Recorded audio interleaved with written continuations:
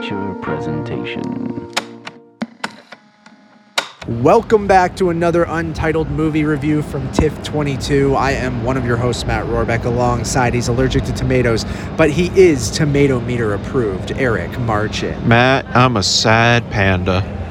Is that a reference to the movie? Or? No, South Park. Because you've been making a lot of South Park references recently. No, I did. I tweeted out the sad panda. Yeah, I know Sad Panda. I know all the South Park stuff. I knew what you were referencing. I just didn't know what it had to do with Triangle. I just wanted to throw you off a little bit. Yeah, you did. No, I have been tweeting how South Park is, or Hot D, House of the Dragon. Or House of D, the David Duchovny directed movie with Robin Williams. Sure. We're losing it today.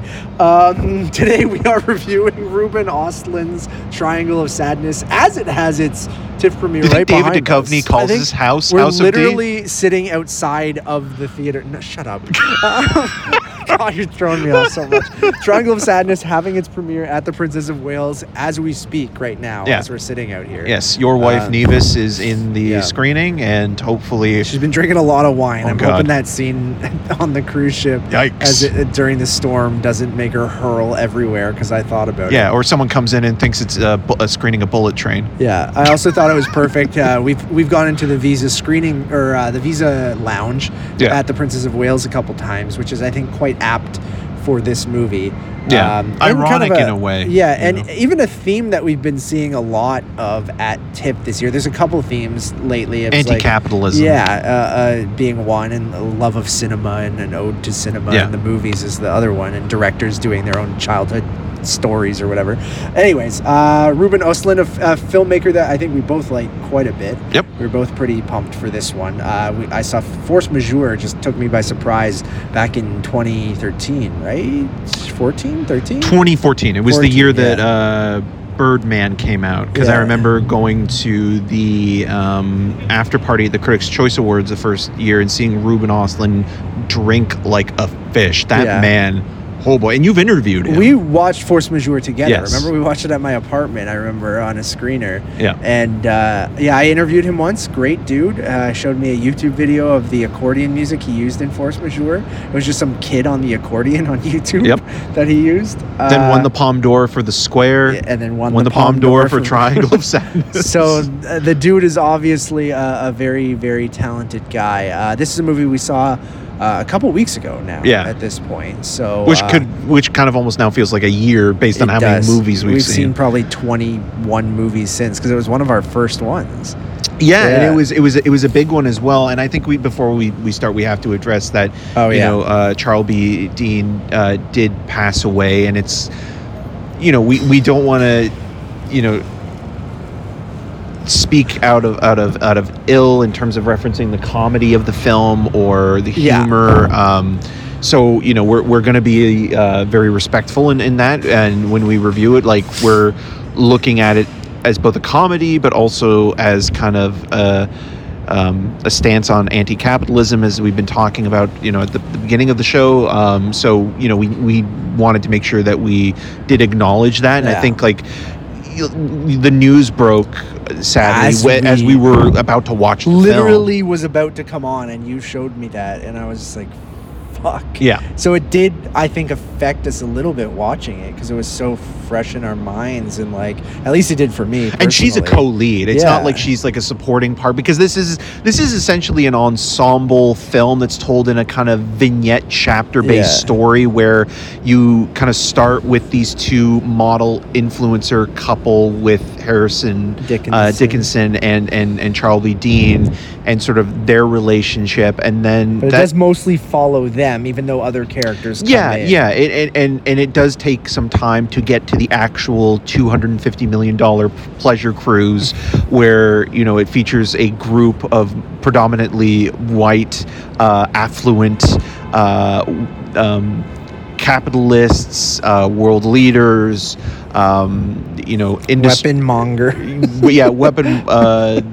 sort of tech people, warmongers, and then also tech gadget developers and things like that. And so it's kind of like the most disgustingly wealthy people going on this cruise that basically becomes a nightmare. Yeah. And without giving anything more away, it kind of like, again, we talked about this a little bit with the Banshees of Inisherin, where a lot of it is allegory and metaphor and playing with archetypes of like the different levels of capitalism and class structure, but class structure within the wealthy. So it's like you have these influencers that come on this ship that didn't have to pay for Russian oligarchs that we haven't mentioned. Woody Harrelson as a ironically Marxist captain, which is kind of funny. Although he's not in it that much, which I was kind of really surprised quite by. A small part. And it's kind of like the balance of that and where it goes. It's again, like, I don't know what is spoiler and what's not spoiler. Yeah, we'll try to dance around stuff, but yeah. But there's one character, Abigail, who comes into it quite later, even though she is somewhat present in the second act as one of the ship's employees working in terms of like the cleaning crew. And it's interesting how we don't really see her, and she kind of remains invisible intentionally, with the exception of one moment, and then in the third act becomes an important part of the whole film. I mentioned that this was like a theme that we've seen a lot of lately, and even at TIFF this year, we have the menu, which I think kind of does a similar thing that this movie's doing.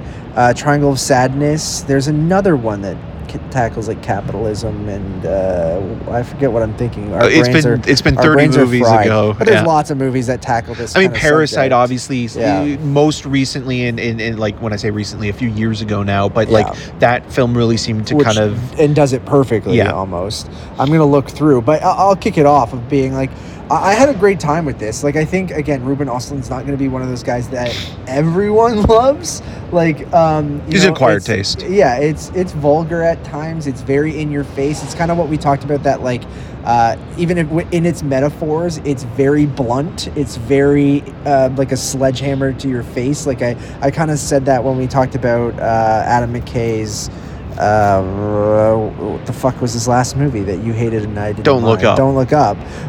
Where I think this does a much better job and is still very in your face, and it hits you over the fucking head with it over and over and over and over and over again. But I do think it's very funny. I think it's very engaging. I think its characters and performances are great, and I just like, he's just one of those guys that I see his movies are nothing like other things that I'm seeing, and they're both very European, but are not European. I guess he's Swedish, like Nordic, I guess.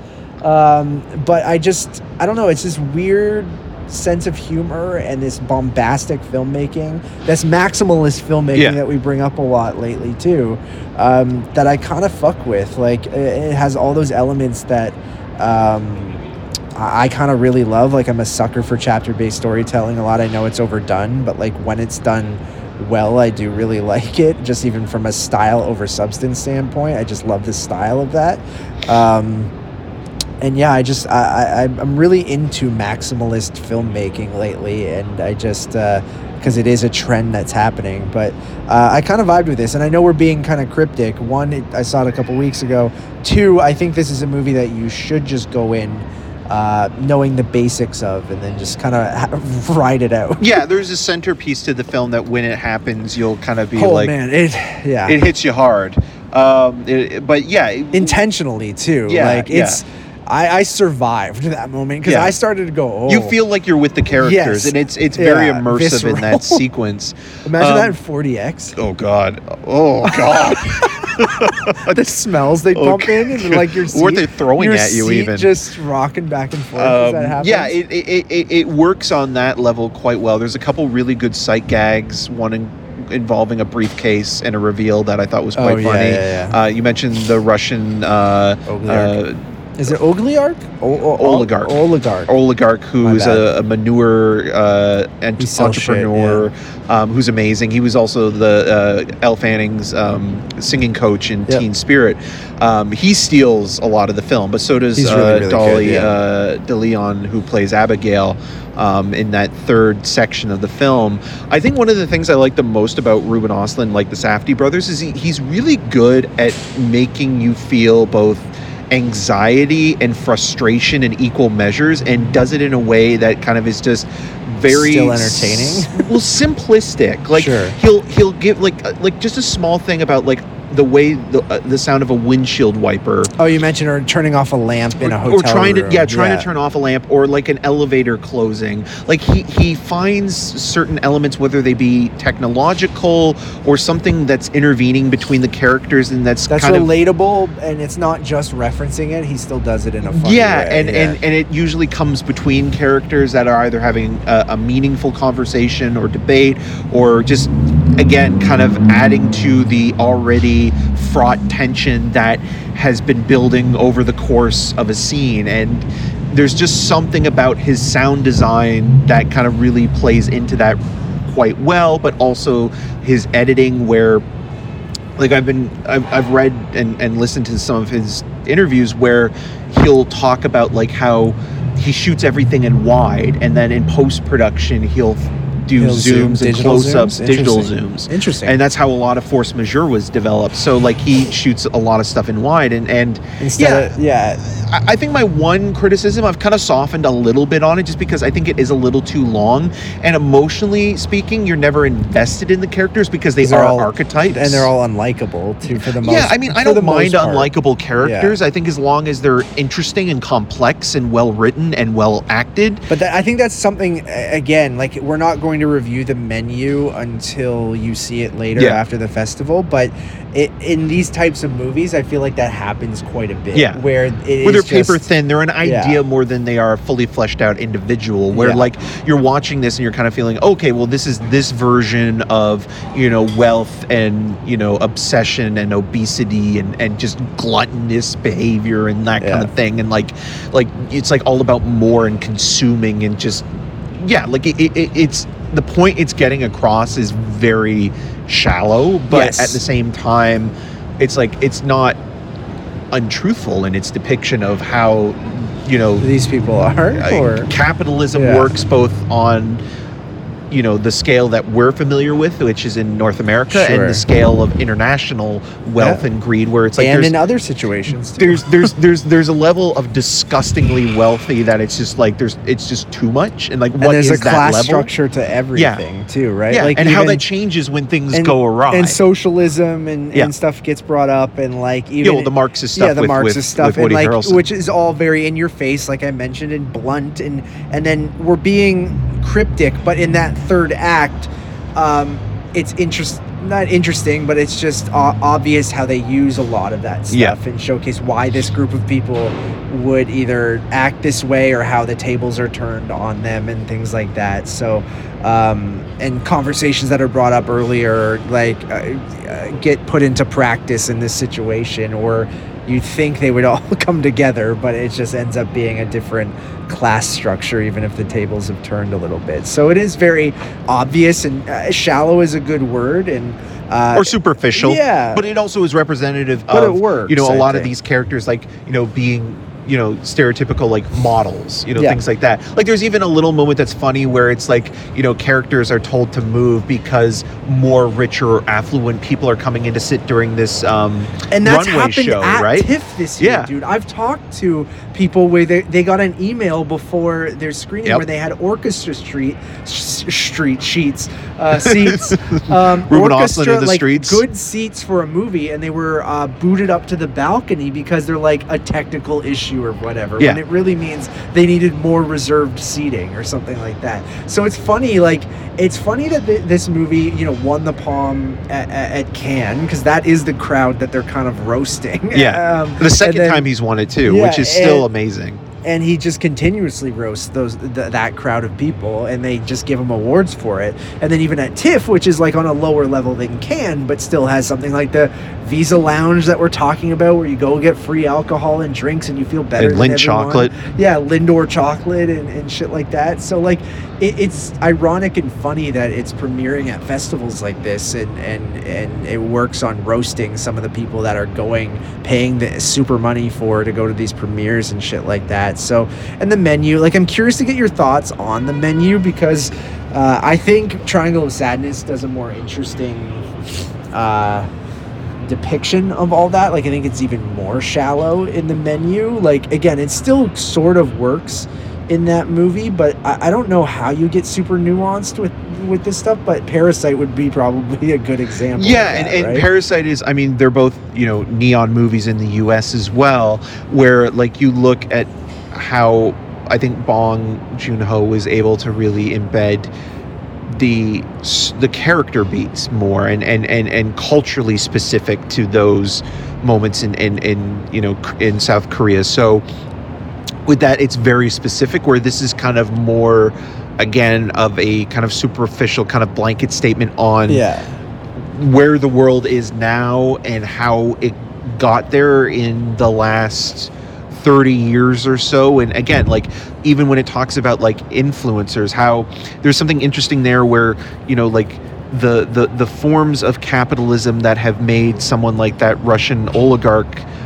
very wealthy have been dried up because people like him have taken every resource possible, and there's nothing left for the generation that is having to sell themselves basically with an online presence to make money or get freebies and things like that. And you could even look at that as like the point of view of like that generational divide where like baby boomers and Gen Xers and things like that kind of had more opportunities or easier opportunities than millennials and generations, the generation that's now Generation Z.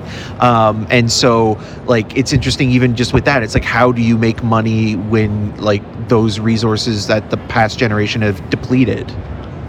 Yep.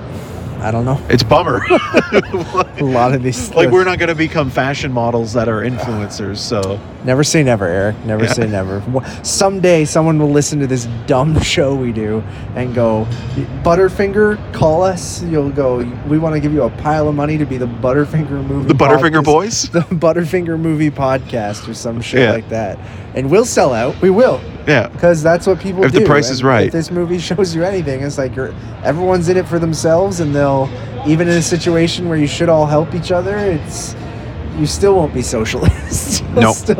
You'll still sell whatever you can. I think it's just it's so ingrained in us that it's like that struggle to be on top or maintain a position of power and be willing to demoralize not only yourself and others to stay there or do well, even in survival situations. Like we'll be petty, if the tables turned and we had power over some rich asshole, I'd be petty probably too. So especially with like if you've been just dumped on for years and years and years, it's understandable. Absolutely. And then they come crawling to you asking for something, I'd go, fuck you, dude. Yeah, or it comes with a price. Yeah, exactly. No pretzels for you. I really liked the movie quite a bit, and I like Östlund as a filmmaker to the point where I'm like, I will be eagerly anticipating anything that he does. I'm going to give the movie a 4. I really liked it. Yeah, I'm between a 3.5 and a 4, but I'm mostly positive on it. And it's just, I'm thinking like the reason why I said 3.5 is because I don't think it's as good as Force Majeure or The Square. I think those two movies are better. I do think it's a little long, and I do also think that, like I mentioned with the vignette style, he is copying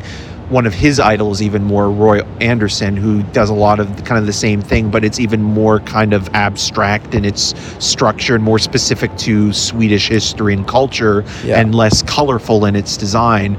But I'll give it a 4 because, again, I had a good time with it. I think it's well made. I think he is a very funny guy. It is an extremely funny movie, and if you like the comedy, which we both did, it works well. But again, I could see someone not vibing with his sense of humor. And I feel like I'm excited for his next film, but it almost kind of sounds like it's going to take Do we know what it is? Yeah, it's the entertainment system isn't working, which is basically the same thing but on a plane. Oh right, yeah, you mentioned that. Woody Harrelson's going to be in it as well. Yeah, because the entertainment system's not working. It's like a super long flight or something, isn't it? Like an 18-hour flight. Yeah, probably to like that. New Zealand or something from the U.S. or. But then wouldn't people have like loaded their iPhones or their computers? It might be a period piece. Oh, maybe. Oh, yeah. You're making a good point. But even if it isn't, but maybe it'll be something about like our dependency on, instant gratification and technology kind of being the thing that kind of makes us submissive, in a way. Cool.